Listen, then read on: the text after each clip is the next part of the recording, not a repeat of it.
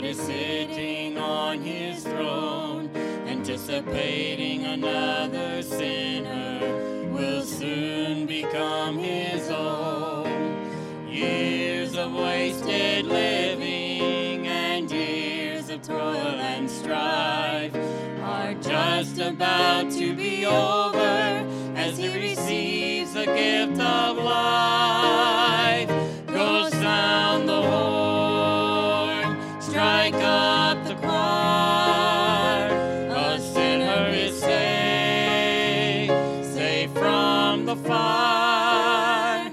No more in darkness, he's received my son. All heaven rejoices, that's the value of wine. The Holy Spirit has been working to soften up a heart. All he needs is a willing servant to simply do his part. Can you imagine up in heaven the joy there is that day as the sinner bows his head to pray? Can you hear the Father say, go sound the horn, strike up the choir. A sinner is saved from the fire. No more in darkness, he's received my son.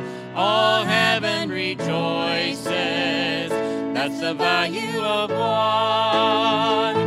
Start construction on his mansion there on Hallelujah Street. He doesn't know yet what is waiting when the Savior he'll meet.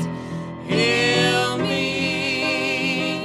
Go sound the horn, strike up the choir. A sinner is saved from the fire. No more in darkness, he's received my son. All heaven rejoices, all heaven rejoices, all heaven rejoices.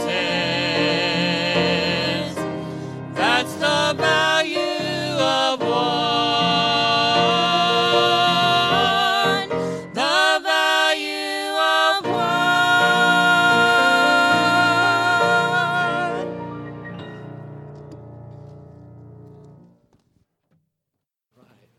Did you get your mic?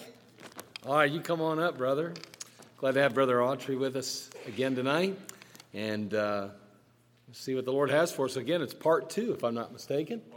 Part 2, all right? Here you go. Glad you came back.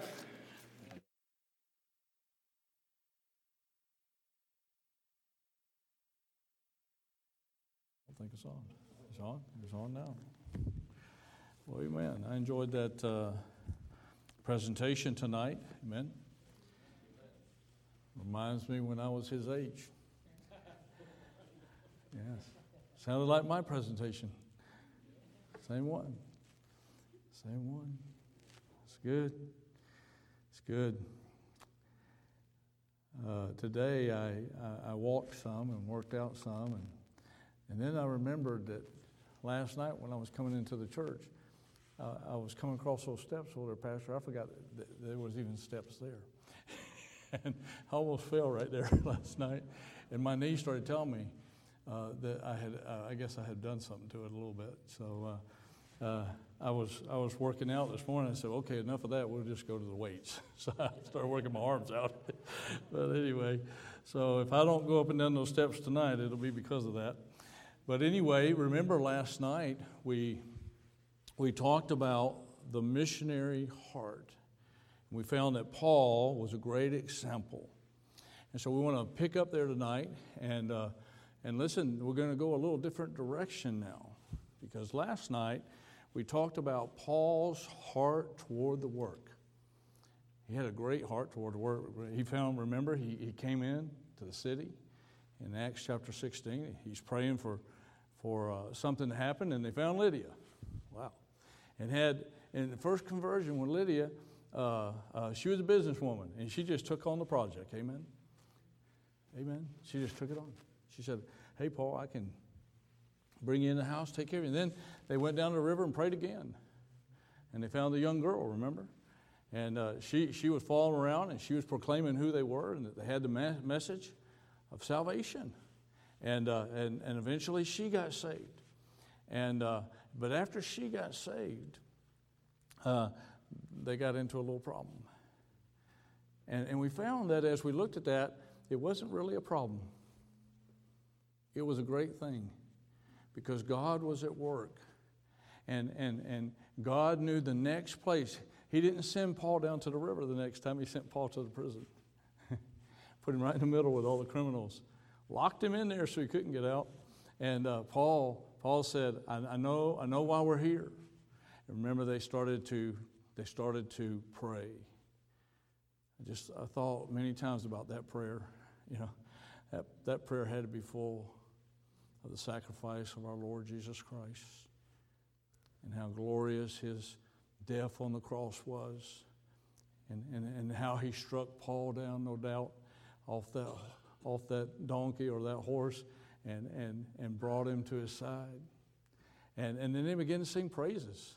You'd think after all that beating and everything they had, they'd been complaining and frustrated and wanting to give up and not wanting to continue forward and do anything. But no, not Paul and Silas. Well, they're singing and they're praising God. They're all excited. And they said, we're here for a reason, and the reason we're here is that these men who may not have a chance if we don't give them the gospel, they get the gospel. And so they sung their way out of that prison, amen? They praised God out of that prison. And God converted the whole prison, remember? Because the prisoners heard them. And then when they could escape, they didn't. They hung around. They wanted to be close to Paul. Paul done told them the truth. They want to stay close to Paul. And so they all stayed there. And so we saw that Paul had a great heart for the work. And he had a great attitude toward whatever it took to get the work done. And we found that, in Philippians, and we're going to read that verse now. Philippians, turn in your Bible, Philippians chapter 2. We found that Paul had the right mind. He had the right mind. That's why he had a good attitude. That's why he had the right work ethic, because he had the right mind. It says there in verse 5, let's read it and then we'll pray. Let this mind be in you, which was also in Jesus Christ. Father, we thank you. Lord, help us. Help us as we stretch out each day and we carry out your business, Lord. And we do the work you've given us to help us to stay focused. Help us not to allow the troubles of this world to confuse us or to restrain us from doing what we should be doing. Help us to find joy in every moment of every day of this life. Help us to see the goodness of your will and your gospel in our footsteps. Help us, Lord. Guide us to those that will receive you, and help us to share the gospel, to bring them to that saving knowledge so that they could be our brothers and sisters in heaven one day. We thank you for all things in Jesus' name. So tonight I want to talk to you about another thought. Last night we talked about Paul's heart toward the work. And tonight I want to talk to you about Paul's heart toward the believer. Paul's heart toward the believer. Now, if we are working, there's going to be fruit. And there's going to be things happening. People are going to get saved. And just as our brother was sharing tonight, you got to get the gospel to them. You got to get them saved. After you get them saved, is that where it stops? No, it doesn't stop there. There's a process. It goes on and on and on. So after you get them saved, the next step is you got to start discipling them. You got to help them get close to a better understanding of what God expects from them. And he mentioned starting a Bible Institute, and that's what we did. We went to the Dominican Republic.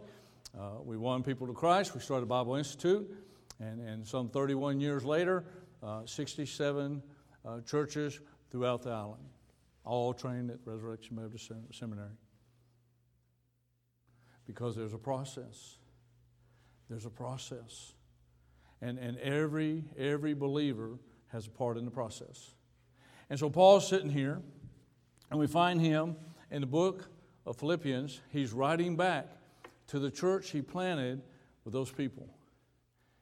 Years have gone by. I'm not sure how many years have gone by, but some years have gone by now. And where do you think Paul is? Where's Paul when he's writing the book of Philippians? Anybody know? Let's see if anybody knows.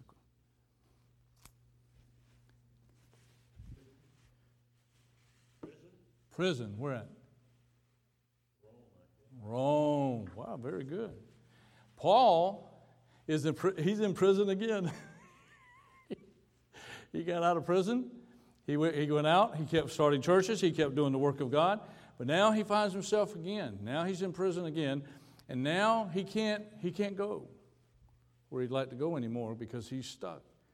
But he's in prison again, and that's very important that you remember that. Paul is in prison again, and now he's writing a letter to the Philippian church. And in this letter, he's sharing some things with them.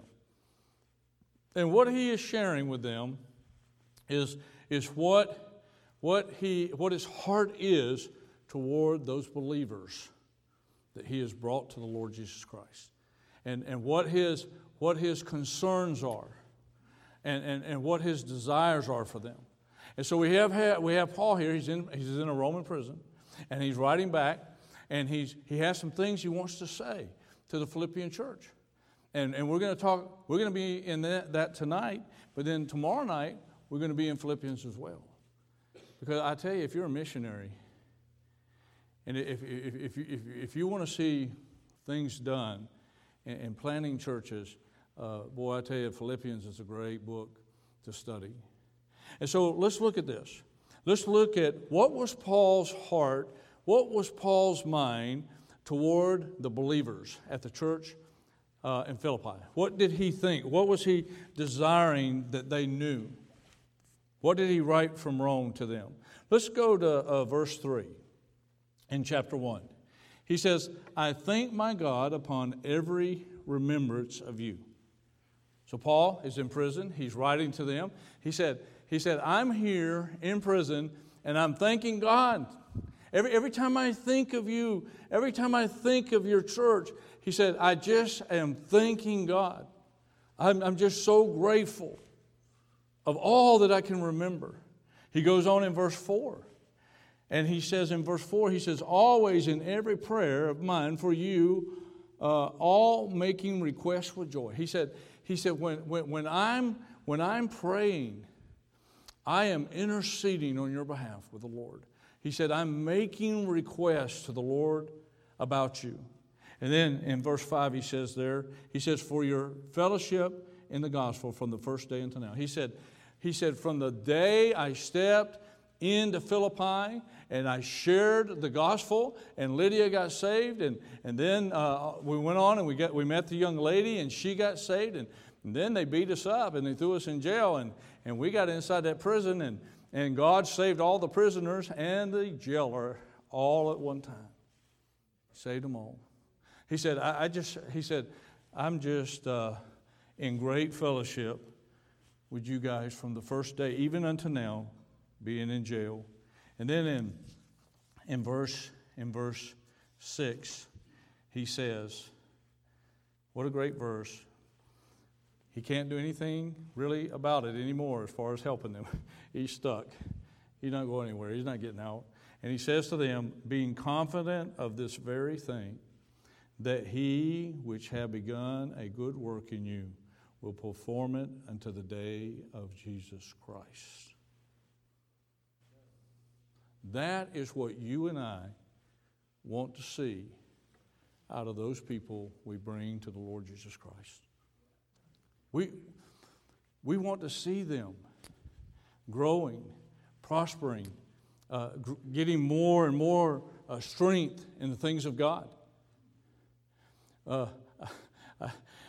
If I have somebody leading people to the Lord all the time, and I never see them in church. I wonder if they're saved. I mean, when I got saved, I came to church. You didn't have to beg me to come to church. I came to church. You didn't have to worry about, listen, Georgia, which is my favorite football team, by the way, they could have been playing the national championship. But if they held that on a Sunday morning or a Sunday evening, I wasn't going to watch the game during that service. I'll watch it later. We'll tape it and watch it later. Amen. I don't want to listen to anybody. Don't talk to me. I don't want to hear no scores. I don't want to hear anything. Just after I get done, I go and I sit down and I enjoy it. Amen. I think about what Paul was saying here about all these people. He was talking to all these people about what? And what was about what they meant to him.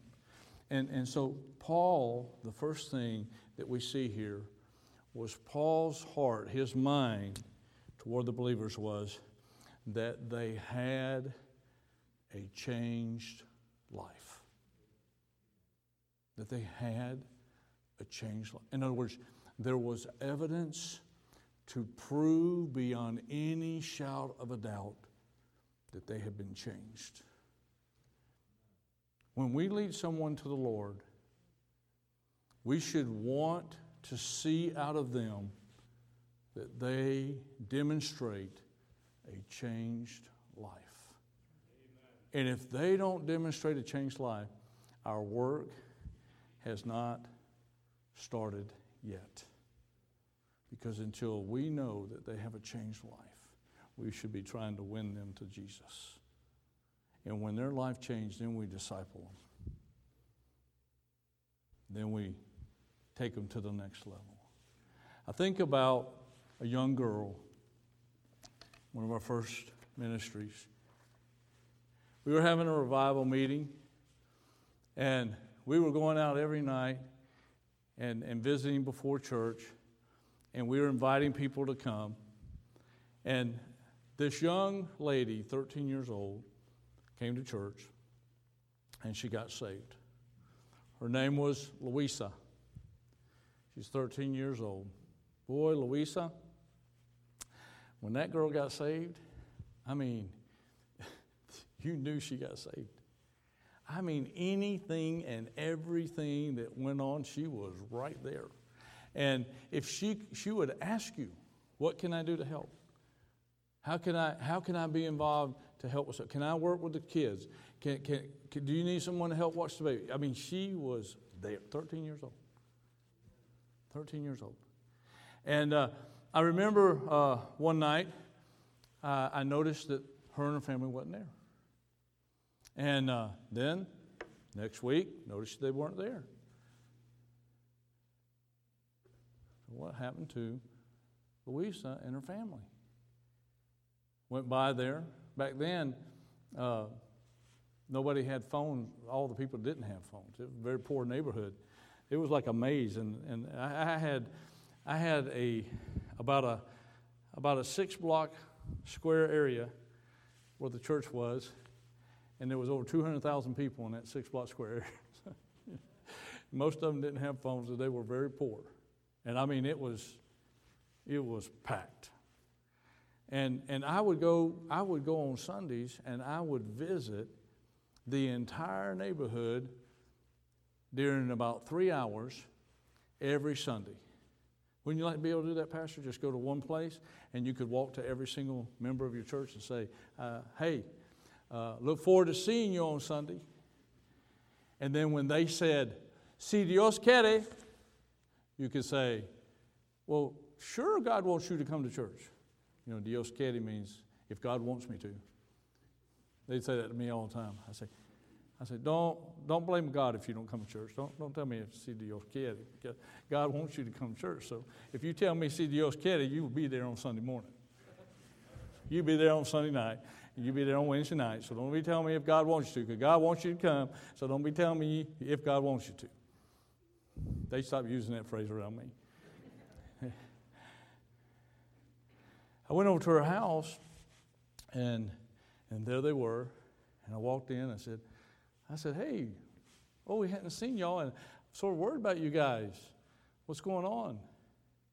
And the mother and father said, well, Pastor, we actually were coming to see you in the morning to talk to you because we found out that Louisa has a very bad cancer in the liver. And the doctor says there's no treatment and there's nothing can be done. And I said, well, we need to start praying. We prayed, and Louisa was sick. We could see it. And she was just getting worse and worse. Then I didn't see her for service. And I went over to the house. I said, Sister, what's going on? Is Louisa getting worse? What's happening? She said, well, I'll let her tell you, Pastor. So she got her. She came in and she said, Pastor, I'm so sorry I missed church. I'm so sorry I missed church. She said, I get sick when it's hot.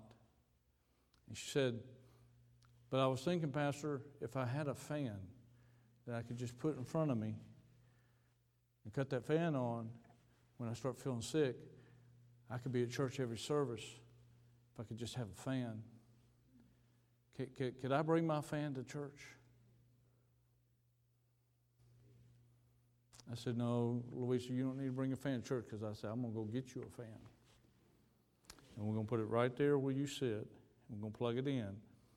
And nobody will touch it. It'll be your fan. 13-year-old girl. Apologizing for missing church because she's sick. She just want a fan so she could be there.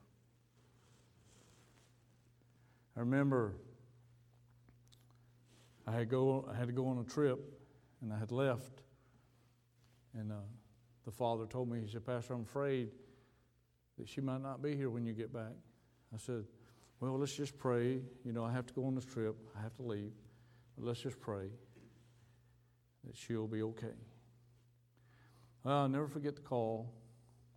Came on a Saturday afternoon while I was in the States. It's my wife. She said, I just want to let you know Louisa passed away today. I remember feeling like somebody stabbed me in the heart. Such a young, very serious Christian young lady. He said, well, I just don't understand. Just don't understand. And she said, well, let me tell you something. She said, Louisa got up this morning and she took a bath and she told her mother that she wasn't hungry, that she was going to lay on the couch. And she said, while she was laying on the couch, she called her mother and asked her, would she come and sing a song to her? This is the song that Louisa wanted her mother to sing to her. Face to face with Christ my Savior. Face to face, what will it be? When with rapture I behold him, Jesus Christ who died for me. Only faintly now I see him, with a darkling veil between. But a blessed day is coming, when his glory shall be seen. What rejoicing in his presence, when are banished grief and pain, when the crooked ways are straightened, and the dark things shall be plain. Face to face, oh blissful moment, face to see and know, face to face with my Redeemer, Jesus Christ, who loved me so. Face to face I shall behold him, shall far beyond the starry sky, face to face in all his glory, I shall see him by and by. I remember thinking many days about that song. And I remember thinking, Lord, could I have just a little bit of what Louisa had? Could I be more like a 13-year-old girl? Would you help me to be like Louisa? Those are memories that I have. People like Louisa. What a joy. One day he is coming. One day I will see Louisa again. One day I will see sisters and brothers. Many have gone. Narciso. Many ones who have loved and seen, saved, serve the Lord, and pass on. What a day. Well, that's such a good song. What a day it shall be. It's going to be a good day. It's going to be a good day. What do we want to see in the believers? I couldn't ask for more than to see someone like Louisa in our ministry and others who have gone on. Paul is letting them know that he has great joy in prison, knowing he's never going to leave. He has great joy in all those that have come to know Jesus Christ through all the churches he planted. One day, as years goes by, you look back and you think about this one, and you think about that one, and you think about this one, and you remember Philippians chapter 1. And you find yourself like Paul, rejoicing at all those that have come to know Jesus in your work. The second thing I want you to see about Paul's heart and mind toward the believer starts in verse 27. The second thing I want you to see is not only did he have great joy that lives were changed, but he also warns them. He also continues to protect them, to help them. Look at what it says. I want you to think about this thought while I'm reading some verses. Stand fast and be fearless unto the end. Paul charges them. He says, hey, I'm not going to come back. I'm probably not coming back. I probably can't get there. But I want you to stand fast and be fearless unto the end. Look at verse 27. Only let your conversation be as it becoming the gospel of Christ. He said, make sure as you walk through this life and all that you stay on the path. Don't get off the path. Keep your testimony. Keep your testimony. Stay on the path. Keep everything on that straight and narrow way. And then he says it, that whether I come and see you or else be absent, I may hear of your affairs. Paul said, I want to hear good things about you. I want to hear good things. I want to know that you're still on that path. I want to know that you're still growing. I want to know that you're still seeking to serve and serve the Lord and see others saved and come to know Jesus as their personal Savior. He said, stay on the path, that ye may stand fast in one spirit, with one mind, striving together for the faith of the gospel. He said, we have a cause, and the cause is that mind that is in Christ Jesus. That's what he's saying to him. He's saying, keep the mind of Jesus. Work together. Do not squabble. Do not find fault with one another. Help one another.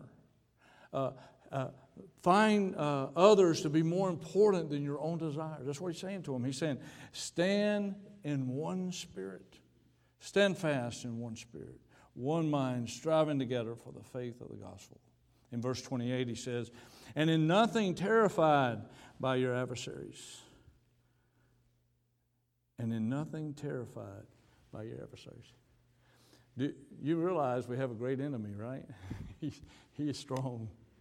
He's always looking to discourage and cause problems and to bring us down and to keep us from doing what we should be doing. That He lives for that. I remember we had moved into the property, and we had done all kinds of changes in our first property. And we had everything going, and we rented a big tent. We had our first meeting, Pastor. And boy, we were working that neighborhood, and it was a pretty high class neighborhood. And first day, first Sunday, we had over 200 come to church. Now this was our first day starting the church, amen. So that's a good day when you have 200 come. But we did. I have to be honest. We tempted them with a roasted pig. So you want to bring a bunch of people in, you just have a big old roasted pig, and you put it on a big flyer with a picture of it, and then you hand it out and say, we're having a roasted pig, and we're having a meal after church. Come. You know how many people got saved that day? 28. 28 people got saved. Some of those people are still in our church today. We had a big meal. 28 people got saved. You know how much it cost us to get that property ready for that first day and get all of our building ready for the weeks and months to come? Almost $30,000. Almost $30,000. And the next day, I was in my office, and I was sitting there, and we were working on some things, and I got a knock on my door. It was the secretary. And she walked in, she said, Pastor, a bunch of people just pulled up on the lot. I said, oh, great. She said, it's not great. I said, what do you mean? She said, well, it's Army people with Army trucks, and they have guns. I said, really? She said, yes, they have guns, and they got them out too. I said, really? I said, where are they at? She said, they want to see you. I said, me? I haven't done anything wrong. I said, what do you want to see me for? She said, I don't know. I said, well, bring them back here. So she brought them in. Guy comes in, he lays a paper right in front of me. He says, we're here to take everything on the property, and we're going to lock it out. I said, really? I said, first of all, I said, you do realize I don't have a gun? Because they had M16s and they had their 9mm pistols out.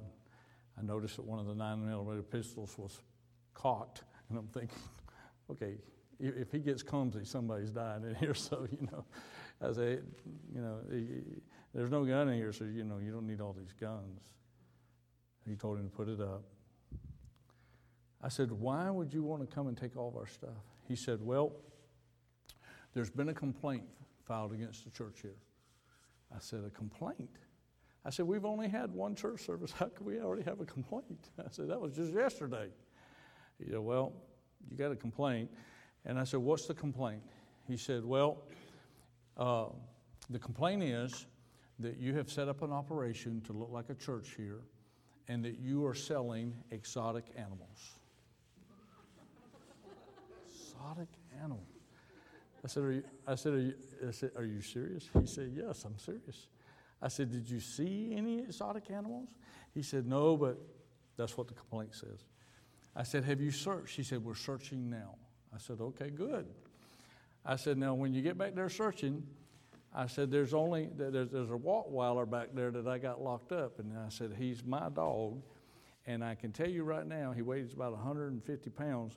And if you mess with him, he will bite you. And they said, okay.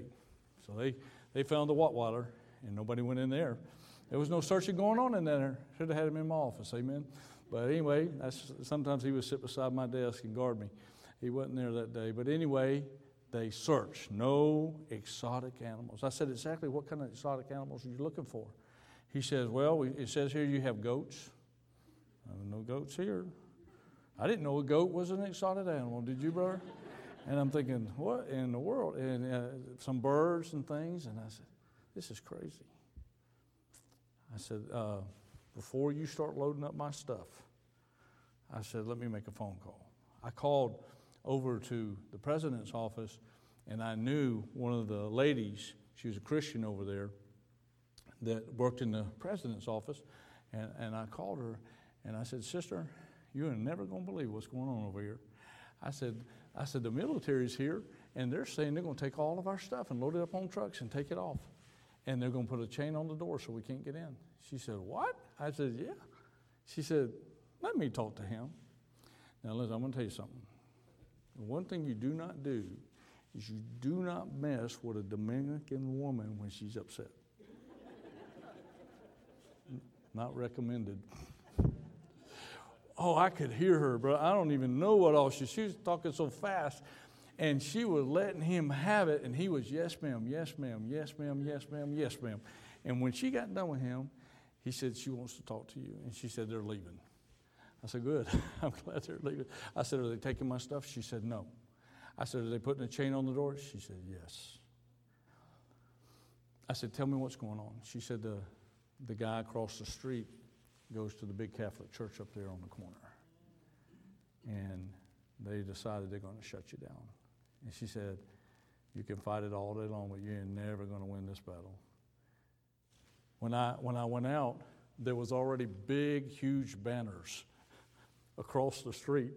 I mean, big, huge banners that said, "Rechazar, Iglesia Bautista Nueva Vida." So they kick out New Life Baptist Church, these big old banners, 2 of them.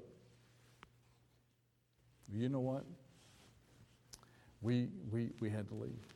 We met my house for a couple of weeks, but we had to leave. And God showed us 4 blocks from where we were at, a bigger house, more equipped and more ready for what we needed to do for less money. And somebody said to me one day, they said, "Well, Brother Autry, what about that $30,000 down the drain?" I said, "Really?" I said, "Listen," I said, "that's God's price for those 28 souls that got saved." I said, $30,000 was cheap. I said, $30,000 for 28 souls, that was God's price. It's not wasted. It's not down the drain. Can you put a price on a soul?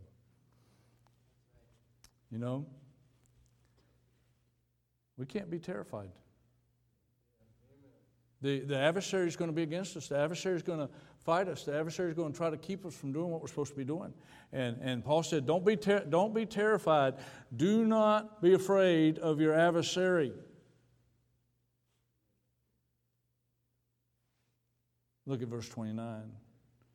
He says, "For unto you it is given in the behalf of Christ, not only to believe on him, but also to suffer for his sake." Also to suffer for, something? We need to realize in our life as a Christian that sometimes we might have to suffer. And suffering is not a bad thing. We need to embrace that. Because usually when there's suffering, there's something good just around the corner. God's doing something, and something great's fixing to happen. And so when things come apart, and things get difficult, and you think, well, what am I going to do, or how am I going to get through this? Don't worry, God will get you through it, because He already knows what's happening at the end. And we have to believe. We have to believe that He wants us to have good things. And that He wants us to be who He designed us to be. And whatever it takes to get us to the place where He needs us to be, we need to embrace it. And we need to accept it.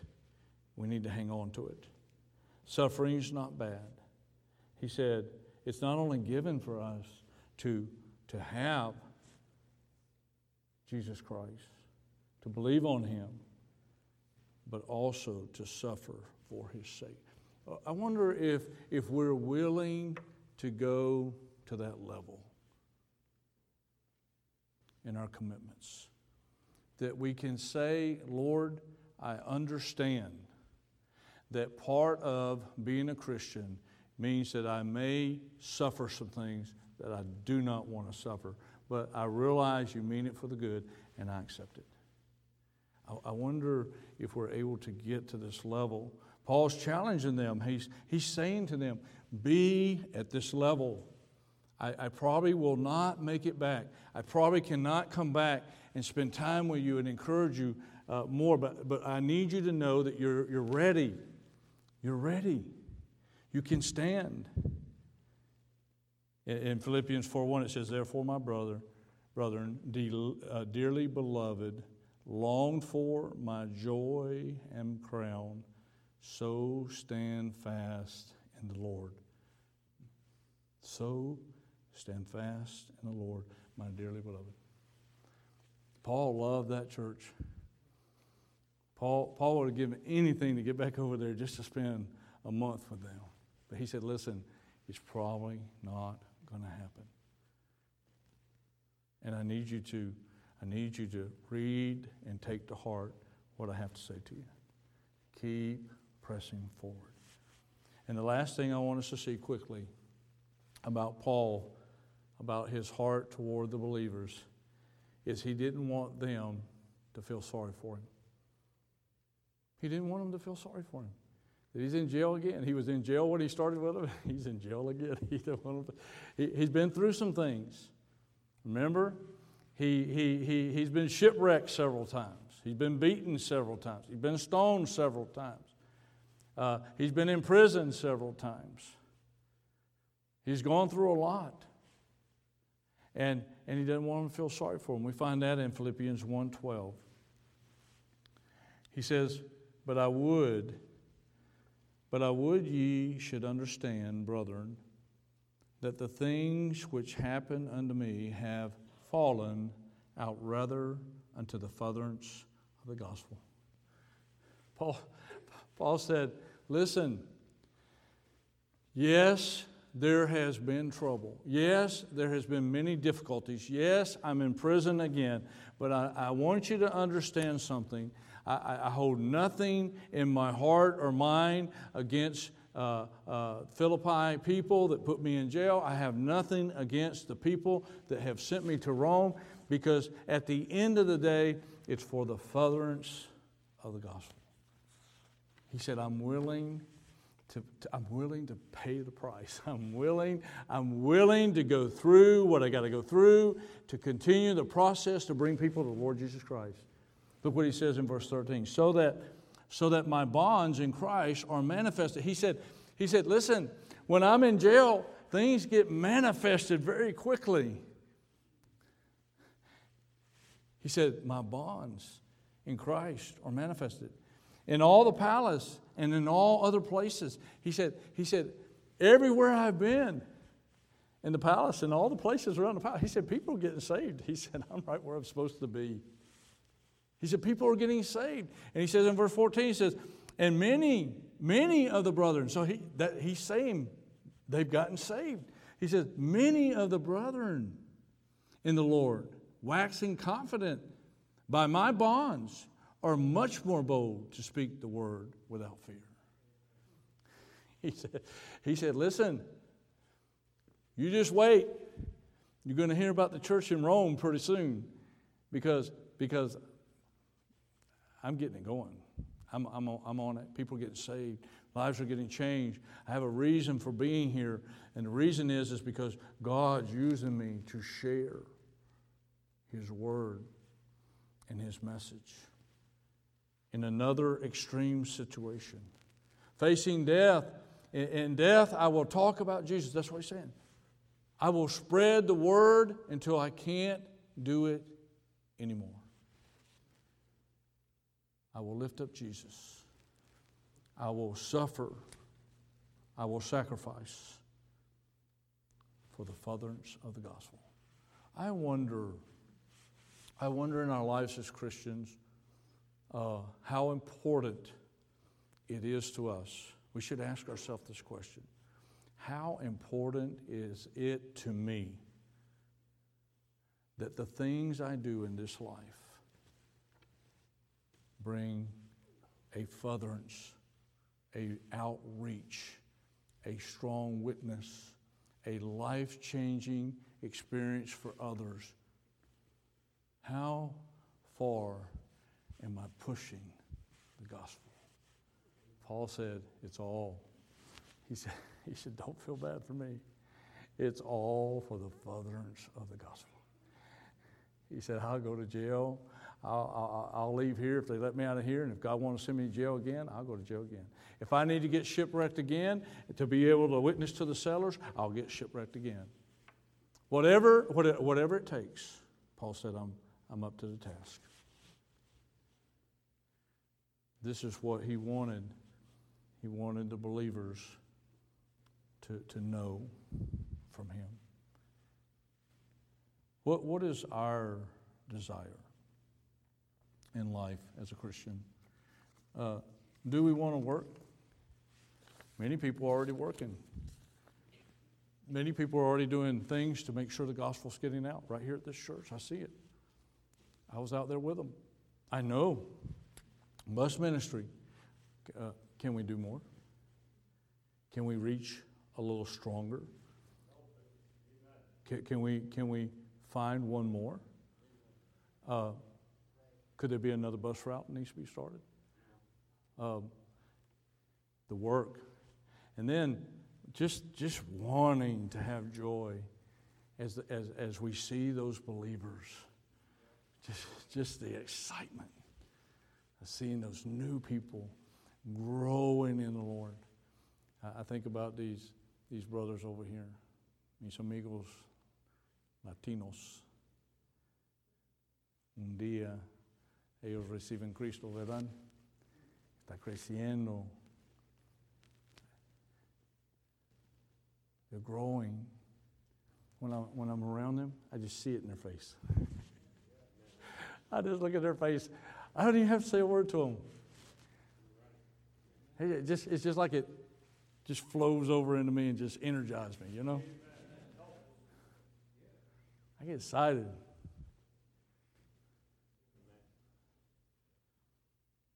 Louisa, oh, what a young Christian, face to face.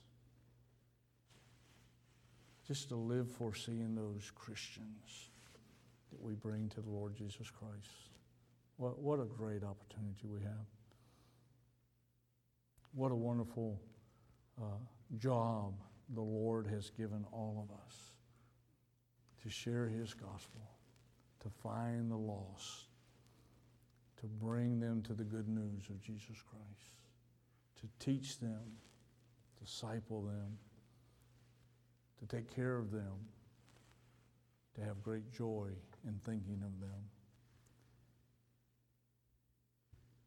Let's bow our heads as the pastor comes tonight. The pastor's coming.